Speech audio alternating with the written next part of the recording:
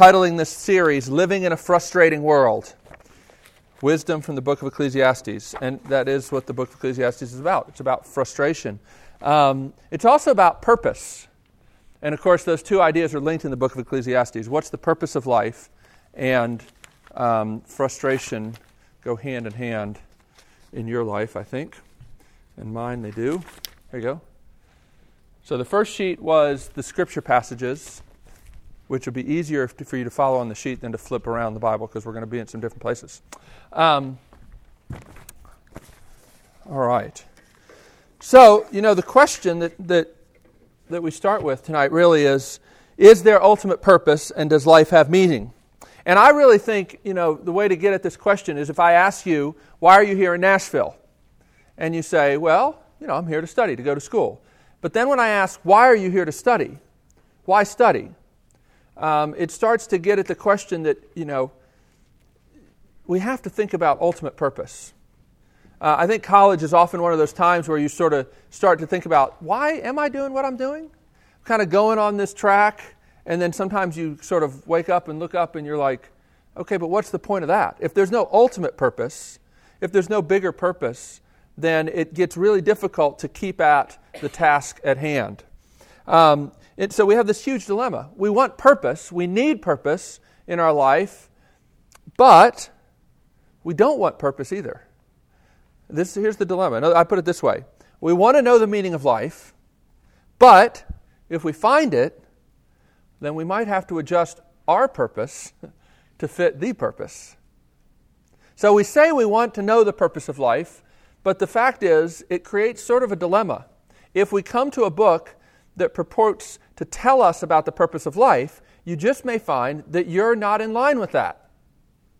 And so the question is, do you want to know about the meaning of life? Do you want to know about the purpose of what this is all about? The fact is, Christianity and the Bible claims very forthrightly that life does have a purpose, and the book of Ecclesiastes is about that.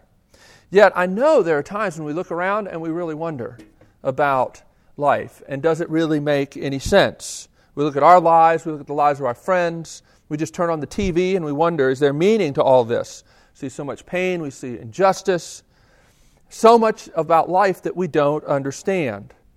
The way one writer on the book of Ecclesiastes puts it is this, that we're driven to look for a key to life, to make sense of the world the way it is, and yet it seems at times that this key may never be found.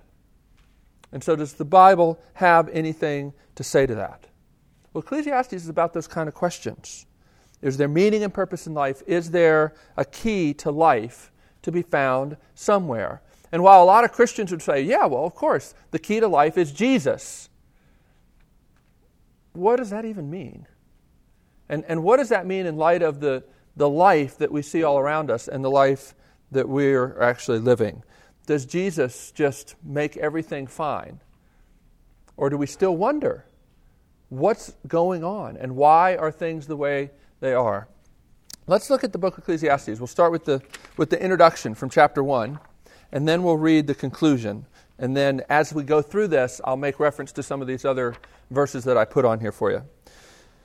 Ecclesiastes chapter 1, verse 1 on the little paper I gave you. The words of the teacher, a son of David, king in Jerusalem. Meaningless, says the teacher. Utterly meaningless. Everything is meaningless. What does man gain from all his labor at which he toils under the sun?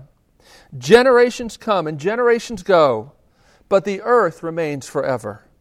The sun rises and the sun sets and hurries back to where it rises. The wind blows to the south and turns to the north. Round and round it goes, ever returning on its course. All streams flow into the sea, yet the sea is never full. To the place the streams come from, there they return again. All things are wearisome, more than one can say. The eye never has enough of seeing, nor the ear its fill of hearing. What has been will be again. What has been done will be done again. There's nothing new under the sun. Is there anything of which one can say, look, this is something new? It was here already long ago. It was here before our time. There's no remembrance of men of old, and even those who are yet to come will not be remembered by those who follow. So that's how this book begins. Here's how it ends. Meaningless, says the teacher. Everything is meaningless. Do you get the feeling that the book talks about that a lot? Yeah. Not only was the teacher wise, but he also imparted knowledge to the people. He pondered and searched out and set in order many proverbs. The teacher searched to find just the right words, and what he wrote was upright and true. The words of the wise are like goads, their collected sayings like firmly embedded nails, given by one shepherd. Be warned, my son, of anything in addition to them. Of making many books there is no end, and much study wearies the body. Now all has been heard. Here is the conclusion of the matter. Fear God and keep His commandments, for this is the whole duty of man. For God will bring every deed into judgment, including every hidden thing, whether it is good or evil. Let me pray for us. Lord, we do pray that you would help us to understand this book. What is this book doing in the Bible? And what do you have for us to learn even tonight? We pray that you'd help us. Send your Spirit in Jesus' name. Amen. Walker Percy, the great Christian novelist, said one time in an essay that bad books lie. And they lie most of all about the human condition. My friend Steve Garber wrote a little essay based on that quote by Walker Percy. He says, the same can be said about all human activities. Just as bad books lie and lie most about the human condition, so does bad art. So does bad economic policy. So does bad social policy. There's so many things where lies dominate. And it's not just out there in the world. There's a lot of bad Christian books and Christian arts and Christian ideas. And where they tend to lie the most is about the human condition. The book of Ecclesiastes is really a challenging book to those Christians and other people who seem to have a difficult time being honest about the mess that sin has made of the world. Even for those who are trusting in Jesus. Christians seem to have a hard time speaking honestly about the mess that sin has made of the world, even for those who trust Jesus. See, Ecclesiastes is a needed wake-up call for believers who are tempted to reshape the world into a place where we can go around and pretend that the fall really hasn't happened, or at least if it has, it's not as bad as a lot of other people seem to think it is. It's a book to help Christians not fall into this temptation of thinking that just because Jesus is in my life, everything is fine, and what it means to be a good witness is to always have a smile on. Ecclesiastes sets us free from that. But Christians, struggle with how to interpret this book. I mean, does this seem like a Christian book? Does it seem like the kind of book that would be on the Christian bestseller list? Meaningless. Everything is meaningless. Utterly meaningless. If you didn't get it in the introduction, well, I'll say it again at the conclusion. Meaningless. Now, we like the very last verse, fear God and keep His commandments. This is the whole duty of man. That sounds Christian. But what about that other stuff? And Christians, it's not even Christians. The Jews struggled with how to interpret this book as well. And there's lots of different theories that over the centuries have been proposed. I won't get into all of those, but I'll mention a couple. Not only does this book say that things are meaningless, here's another verse, Ecclesiastes 9:7. Listen to this one. Go, eat your food with gladness, and drink your wine with a joyful heart, for it is now that God favors what you do. So people listen to that and say, well, okay, life is meaningless, so go eat your food and drink your wine with a joyful heart. That doesn't seem very Christian, right? And so people have wondered, what do you do with this book? How do you interpret it? How can the Bible say everything's meaningless and then go around and tell you to eat and to drink with joy? So here's what the two kind of leading ways that people have tried to deal with this book. The one is this, to argue that the book was written from the perspective of a person trying to make life work apart from God. In other words, this was written by an unbeliever. Either Solomon, who a lot of people, tradition says, wrote this book. He's the son of David and the king that's mentioned here, though he's not named. That's the traditional view. This is Solomon's in view. Some would say, well, this is Solomon. He wrote this when he was in a backslidden condition. There was a point at which he really lost his faith, and he thought life was meaningless, and he tried to live that way for a while, but it didn't work, and ultimately he came back to faith, and then he writes this conclusion to try and sort of wrap up the book, okay? So that's saying, that's one perspective. The other perspective is that Solomon is actually, as a literary device, putting himself in the place of somebody who believes that life is meaningless. He's looking at life from that perspective so that he can show you that that doesn't really work. Thus, it's really an evangelistic book. Okay? The other people say this way, that this is really a book that if you want to understand it, and this has become more popular even among Christians today, that what you have is you have the teacher, and he's sort of this skeptic, and maybe there was this pre-existing work that were all these skeptical things, and then a Christian or a Jewish believer got a hold of this book and sort of interspersed some good thoughts among all these skeptical ones. And so it's an attempt to sort of show how a Christian would respond to what non-Christians would say. Okay? But see, here's the problem.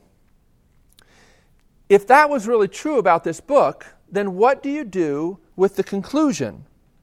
Because the conclusion really rules out any viewpoint that sees this book as the reasonings of a skeptic or an unspiritual person.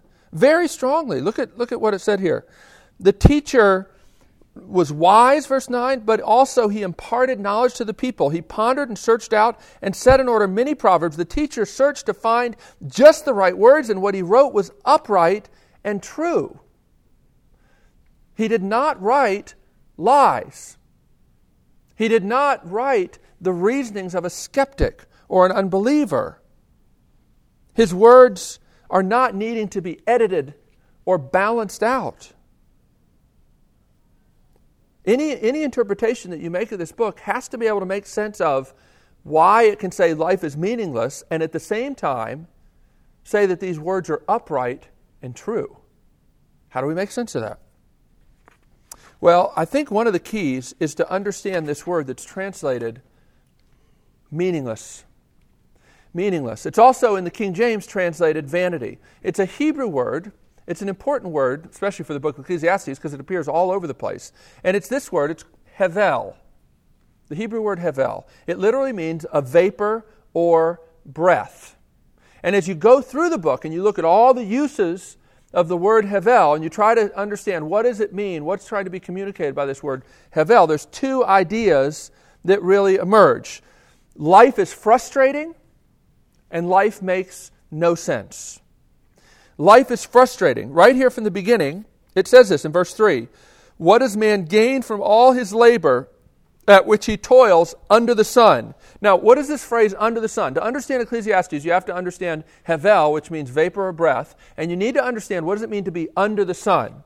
A lot of people think under the sun means life apart from God. But I show you, and I wrote a bunch of verses here, and I put them down here. Life under the sun does not mean life apart from God, life with God out of the picture. It means life on this earth after the fall has entered into the world. And I put a couple verses here for you. Here's one. Verse 6, Ecclesiastes 6:12. See, I have some verses here on under the sun if you look back at that sheet. For who knows what is good for a man in life during the few and meaningless days he passes through like a shadow? Who can tell him what will happen under the sun after he is gone? You see, under the sun is life on this earth, not necessarily life apart from God. The same, skip the big long passage and look at the next one, Ecclesiastes 8:14 and 15. There is something else meaningless that occurs on earth. Righteous men who get what the wicked deserve, and wicked men who get what the righteous deserve.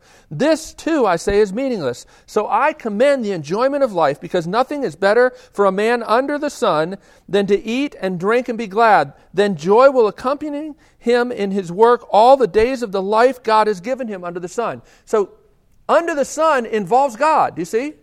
The days that God has given us, He's given them to us under the sun.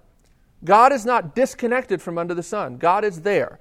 Okay, so under the sun means life after the fall has come into the world. And actually, the best way to understand the book of Ecclesiastes is to see that the whole book really is giving you an expanded look at what's happened after the fall. In other words, it's a commentary, if you will, an explanation of Genesis 3, verses 14 through 19. In Genesis 3, 14 through 19, God describes the curse as it's come to men and to women because of the fall. And Ecclesiastes is taking that and building upon that and showing us how the curse is inescapable. Let me tell you a couple of the connections. The woman, is cursed to frustration as a mother in childbirth with extra pain in Genesis 3, but also with the pain of bringing little sinners into a dark, dangerous world. The fascinating thing is her first baby is born. Her first baby is born. And literally in the Hebrew, I think most of the English translations weaken this, but she says, "Lo," or "Behold, the Lord has given me," the definite article is in the Hebrew, "the man." In Genesis 3:15, God promises her that even though you will be cursed with frustration in childbearing by more pain coming into that, and even though you'll be cursed and frustrated in your relationship with your husband, your desire will be to rule over him. Even though that's true, the Lord is going to send one, your offspring, your seed, who will crush the head of the serpent. That promise is there in the curse. When she has her first baby, she thinks that he's the one. She thinks that the one has come who will crush the head of the serpent. She names him Cain. And she says, "Behold, the Lord has given me the man. Here he is." But it doesn't take long before she realizes that he's not it. The next child she has, she names Abel, Hevel. She names her baby Hevel. In the Hebrew, it's the same word. She names her child frustration, vapor, breath. She's also cursed to frustration as a wife, like I said. No longer will she be a helper. Now her desire will be for her husband, and it will rule over her, or she will want to rule over him. The Hebrew is ambiguous there. But it's not just the woman. The man is cursed to frustration in his work and in death. He tills the ground. He's going to work, but his work will be cursed, and the ground eventually will win. To dust he will return. From dust he came, to dust he will return. And one of the interesting things about this is that a lot of people have not noticed that actually the New Testament references the book of Ecclesiastes. Paul in Romans chapter 8 says this, "For the creation was subjected to frustration, not by its own choice, but by the will of the one who subjected it in hope." Now that's a very interesting verse. Paul is actually referencing the book of Ecclesiastes there. In the day of Jesus, the Bible, the Old Testament that everybody used, was written in Greek. And the Greek word that translates Hevel in Genesis and also here in Ecclesiastes is this exact word. Paul is quoting the Greek version of Ecclesiastes in Romans chapter 8, verse 20. So Romans 8:20, where it talks about how the creation has been frustrated. And you know, Romans 8 is where they have all this talking about the groaning. Creation is groaning, man is groaning, the Holy Spirit is groaning. That is basically saying that's what Ecclesiastes is about. And Ecclesiastes is saying that's what life is like after the fall. So it's about how life is frustrating. Life is frustrating because we can never seem to reach our goal. This is what verse 3 is about. Verse 3 says, "What does man gain from all his labor?" Do we really get anything out of our labor? And then it goes on a bunch of pictures that are sort of illustrating this. I'll just give you two of them. In verse 7, the streams flow into the sea, right, back in chapter 1, but the sea is never full. The streams are frustrated. They're trying to fill up the ocean, but they never fill it up. In verse 8 and verse 9, right, the eye never has enough of seeing, nor the ear its fill of hearing. In other words, the eye was made to see, but even in seeing, doing the work that it was made for, it's not satisfied. It never gets its fill. Now, of course, these are poetic images, but there are many different ways that the writer is saying life is frustrating. Life has lost the key to itself. It seems like it's not sort of hitting on all cylinders. There's something off about it. And that's the reality of what we experience, right? Life is frustrating under the sun. Life is frustrating because we can never seem to reach our goal. Life is frustrating, thirdly, because it often makes no sense to us. One of the most amazing verses in Ecclesiastes is in chapter 3, verse 11. And I think I put it on the back of your sheet, maybe? No, I think it's on your outline itself, isn't it? This idea. He has also, God, meaning, has set eternity in the hearts of men, yet they cannot fathom what God has done from beginning to end. God has set eternity in the hearts of all people. In other words, He's given you a desire and a longing to understand, yet He's frustrated your ability to understand. That's a fascinating verse. God has made us to want to understand, but we can't. Life is frustrating. And here's what you need to understand. Even Christians, who while we can understand the big picture, like Paul says a little later in Romans chapter 8, that God works out all things for the good of those who love Him and are called according to His purposes, right? We know that. If you're a Christian and you don't know that, you need to know that tonight. And yet the reality is that doesn't mean that you can figure out how all the things that happen under the sun make sense. Even though we know that God works all things for the good of those who love Him and are called according to His purpose, even though we know in Ephesians chapter 1, verse 11, that God works out everything in conformity with the purpose of His will, still, what happens under the sun often makes no sense to us. And Ecclesiastes is really, it's not so much about trying different ways to find meaning apart from God, thinking under the sun is sort of, I'm going to leave God over here and I'm going to try and make life work without Him. It's not so much about that as it is about different schemes that mankind pursues to try to create a world where we can live like the fall hasn't happened. We try all sorts of schemes. Ecclesiastes 7:29 says this, "This only have I found, God made mankind upright, but men have gone in search of many schemes." And yet still, we can't straighten out what is crooked. Ecclesiastes 1:15 talks about how we can't straighten out what's crooked, namely life after the fall. What sort of schemes? These are some of the things we're going to look at in the coming weeks. The pursuit of pleasure and things to distract us from the frustration. Woody Allen one time was asked in an interview, "Woody, what do you believe in?" He said, "I believe in the power of distraction." A lot of us try to sort of create a world, or at least a little cocoon, where we can pretend that the fall hasn't happened through pursuing pleasure and things to distract us. The pursuit of knowledge is another scheme we go after that Solomon talks about in this book. And there's a couple different versions of that. Theological knowledge can be pursued as a way to try to avoid living like the fall has happened. But so can cynicism. Cynicism is an attempt to use knowledge to see through everything so that you won't ever be disappointed and you can pretend that the fall isn't really as bad as it is. There's the pursuit of wealth, right? Maybe if I had more money, I could live above the level of the frustration. Money will buy me freedom. There's the pursuit of art and beauty, the pursuit of power, even the pursuit of folly, Solomon talks about. All these things, but none of these schemes will work. Life is still frustrating. But we can and we must find joy, even in the frustration. Ecclesiastes calls us, you see, to see life as it really is. It's frustrating after the fall. But at the same time, it tells us to find joy in life, even in the midst of the frustration. There's a recurring theme through the book of Ecclesiastes. It's fascinating. It doesn't just recur over and over again. It actually builds in intensity as the book goes on. And I put it down here for you. If you look on the back of the scripture page, if you flip that one over, under joy, listen to how this theme develops as it gets bigger and stronger. A man, in chapter 2, it says, "A man can do nothing better than to eat and drink and find satisfaction in his work. This too I see is from the hand of God."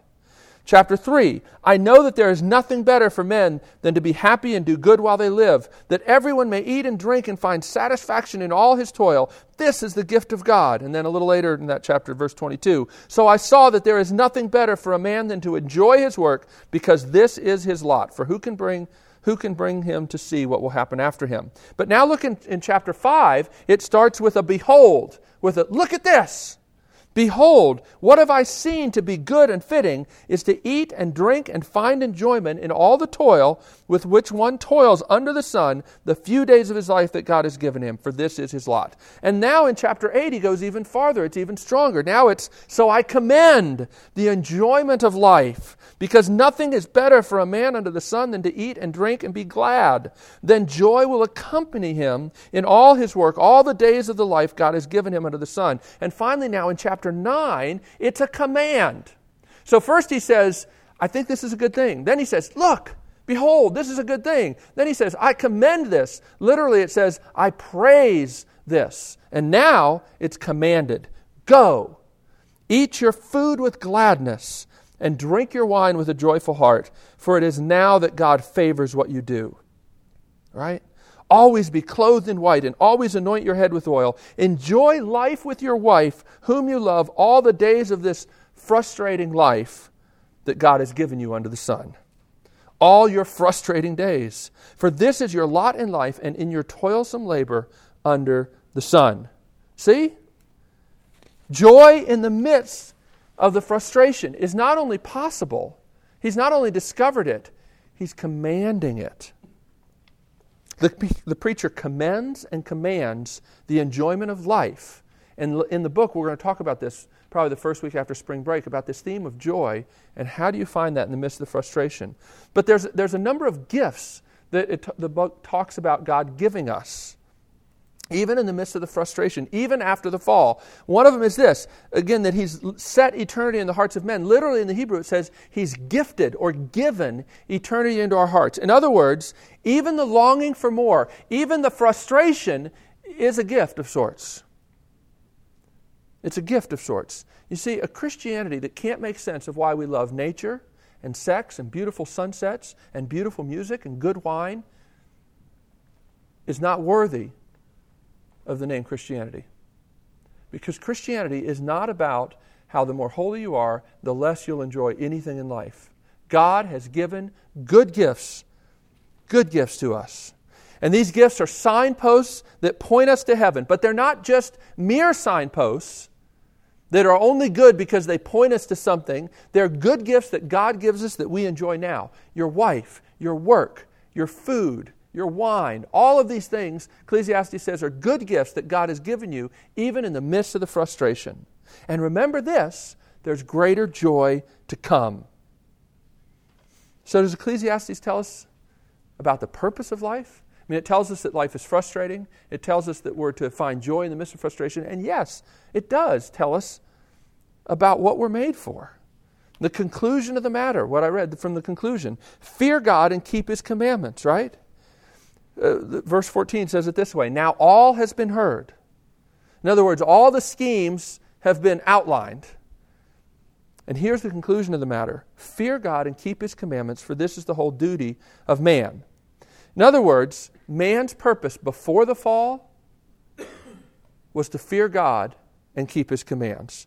Obeying God's commands is really the focal point of fearing God. They go hand in hand. And this remains our purpose today. It's what we're made for, to fear God and keep His commands. It's important those two things actually go together. Because to fear God is to reverence Him. It is to connect Him to all things. It's not just to obey a set of abstract rules. That's not fearing God. Obeying the rules, keeping the commands without fearing God is not keeping the commands. Because you're not keeping them in reference to who He is and what He's done.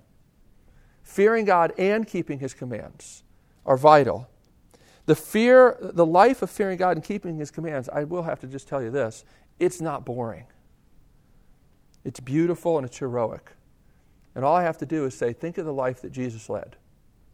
He said it's my meat and drink to do the will of my Father. Right? This is what you were made for. This is what the beautiful life looks like. Fearing God and keeping His commandments. When I think about fearing God, I think that poets explain it better than theologians. So I put a little quote from a hymn here. Listen to this. Oh, how I love Thee, living God, with deepest, tenderest fears, and worship Thee with trembling hope and penitential tears. They love Thee little, if at all, who do not fear Thee much. If love is thine attraction, Lord, fear is thy very touch. Derek Kidner, great Old Testament scholar, said that the fear of God is the fear that puts all other fears in their place. And it puts your hopes in their place, and it puts your aspirations and your regrets and everything in their place. Fearing God is connecting God to all things in an appropriate way. But what do we do if we haven't lived that purpose? What do we do if right now fearing God and keeping His commandments is not what our life is about? What if the purpose that God lays out is not the purpose that we're pursuing? Or even if it's the purpose we're trying to pursue, we're not accomplishing it. In other words, how is this fear God and keep His commands, this is the whole duty of man, how is that actually good news? How are you to walk out of the room tonight and not just want to beat yourself up because, well, great, I found out what the purpose of life is. Wonderful, I'm not doing it. I've missed the whole point. Look at verse 11 of the conclusion in chapter 12. Go back over to that front page for the scripture. This is fascinating. The words of the wise, verse 11, are like goads. They're collected sayings like firmly embedded nails given by one shepherd. What does that mean? What's a goad? A goad is basically this stick that you will stick a nail on the end of it, and you use it to jab your ox in the rear end to make sure it goes. Okay? That's a goad. There's actually, in the old King James, when Saul is struck by light, blinding light, on the road to Damascus, and he hears a voice of Jesus saying, Saul, why do you kick at the goads? It's a lovely image. Your life, you think you're doing the right thing, you're really zealous for God, and then Jesus appears to you and says, what you're doing is basically kicking against these nails embedded in this stick. Why are you kicking? Why would you do that? Why are you banging your head against the wall? But it's a little more graphic. Why are you making your feet all bloody as you kick against these goads? That's what the words of the wise are like. They're like goads. They prick us. In other words, think about this. God gives wisdom, wise words to those who deserve death. He lays out, this is the purpose of life, but He's laying it out for people that aren't obeying it, and yet He still tells them what the purpose is. There's grace in that. Right? The shepherd is the one who gives us these wise words. But of course, He gives us more than just wise words, doesn't He? He doesn't just give us advice. He gives us His very Son. In John chapter 10, Jesus takes this idea and He says, I am the good shepherd. And the good shepherd not only calls out to the sheep, He does call out to the sheep. They do hear His voice. He does give us the counsel we need. But I am the good shepherd who lays down my life for the sheep. I'm not like those hirelings that when things get difficult, they're gone. They're out of here. I'm the good shepherd who lays down my life for the sheep who run after all kinds of schemes rather than fearing and obeying me. Right? So Ecclesiastes is a message ultimately from the God who laid down His life for you. He didn't leave you in the midst of the frustration and just shout down some advice. But He came and He took the frustration, He took the groaning in a way that you never have. Because Jesus did not pursue any schemes ever to sort of check out of the frustration. Jesus is the only one who willingly embraced the full realities of the mess that sin has made in this world. If you think it's difficult for you to turn on the news, how do you think it was for Jesus to see His image bearers broken, abused, being taken advantage of, right? Starving, sick, all those sorts of things. No wonder He was a man of sorrows and acquainted with grief, the Scriptures say. So a couple, I'll do this quick, but why do we need the book of Ecclesiastes? Because I really think Ecclesiastes is one of the most important books for people today to grapple with. The first reason is this. Ecclesiastes rebukes modern evangelical Christianity's attempt to live in a sanitized, safe world. David Brooks, New York Times columnist, talks about how in our culture, in our world that we live in, safety rules are more oppressive than sexuality was in the Victorian period. He says that the idea, that you would do something unsafe and the kind of public scorn that it brings is just there's this constant underlying message that you would never want to do something unsafe, right? And one of the things that happens in that kind of culture is you begin to think that the purpose of life is to stay safe. It's drilled into your head from the time you're a little kid. The purpose of my life is to not upset my parents and to be safe and not make them worry. Right? And, we bring that into Christianity and we turn it into something that exists to make this world a safe, comfortable place. And we co-opt the gospel, which is actually supposed to be this revolutionary force, into something that's going to create this little cocoon where we can huddle together and keep the big bad world out there. The modern church desperately needs the book of Ecclesiastes to challenge the scheme of trying to carve out a little safe, sanitized world. Ecclesiastes, you see, connects us to real longings. Real longings. The kinds of longings that advertisers don't want stirred in you, because then you'll never buy what they're offering. Because it'll never satisfy. Advertisers love to stir sort of the pseudo-longings. But Ecclesiastes gets at the real longings. Christians need to be sobered by Ecclesiastes. Evangelical Christians are not sobered enough about the reality of the brokenness of this world. Part of learning wisdom means being sobered by how serious and how broken and how frustrating life really is, and not trying to pretend that that's not true. We need Ecclesiastes to remind us as well that we live in a frustrating world, but God gives us good gifts to enjoy even in the midst of the frustration. And it's not more spiritual to pretend that there are no good gifts. It's not more spiritual to try to close your heart off to all hope whatsoever so that you don't have to live with ache and longing.